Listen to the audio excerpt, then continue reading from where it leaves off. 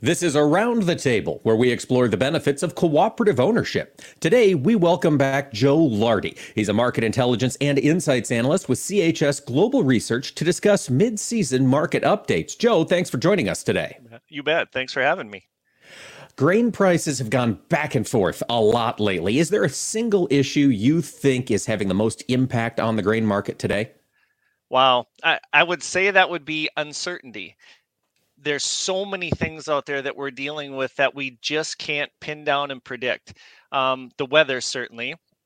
Obviously, Mother Nature is playing a very critical role at the point we are in the growing season. Corn is still in the late stages of pollination, and then in August we'll make the bean crop. And then we've got the conflict in Ukraine. And that's such an unprecedented situation that we just don't know how to price a war. Are goods and services going to move? We just don't know. And then, of course, there's the inflation and recession situation where inflationary markets are generally very good for commodities. Recessionary markets are generally very poor for commodities. And I think we've kind of been whipsawed by that a little bit lately as we've dealt with the Fed announcements, and the outside money certainly follows those two things, the inflation and recession story, and they put a lot of money to work or pull a lot of money away depending on how they feel about it. So lot of different variables that are just really, really difficult to pin down. That's true. And certainly weather has been a concern. Heat waves and drought out west, extreme flash flooding in the east. How have these extremes impacted the growing season, Joe?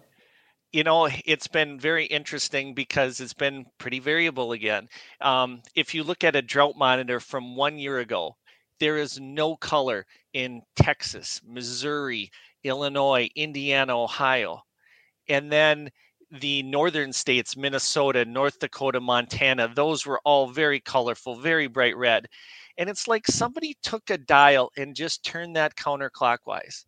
And we see Minnesota's a little bit lighter. North Dakota's excellent this year.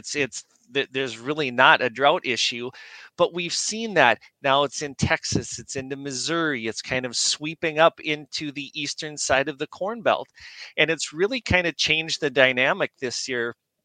And it's really made for a very challenging growing season where out west, Kansas is super, super dry.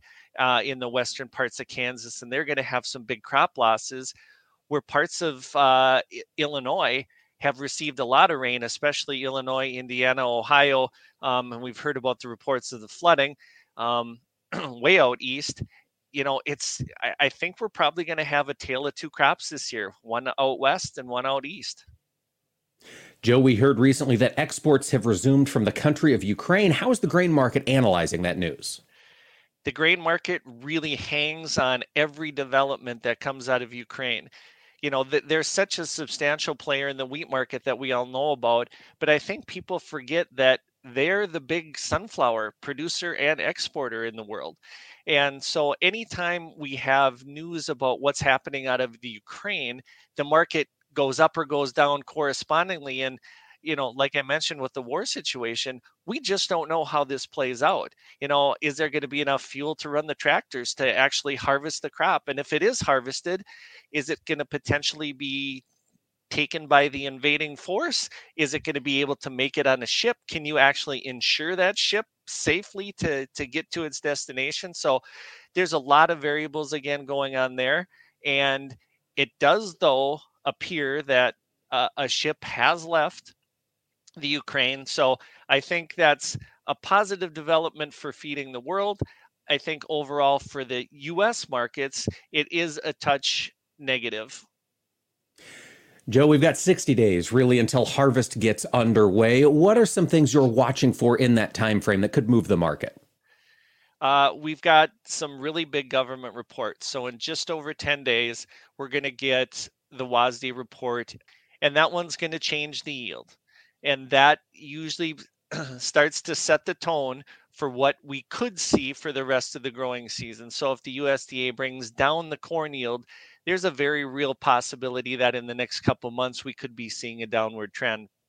And so in the next 60 days, we'll get the August WASD, the September WASD, and then at the end of September is the very important September stocks report. And those stocks reports generally have a higher importance or a higher magnitude of market moving prices. Well, folks, that's Joe Lardy, market intelligence and insight analyst with CHS Global Research. Joe, thanks for joining us today. You bet. Thanks for having me. And folks, thanks for joining us here around the table. To learn more about the benefits of cooperative ownership, visit cooperativeownership.com.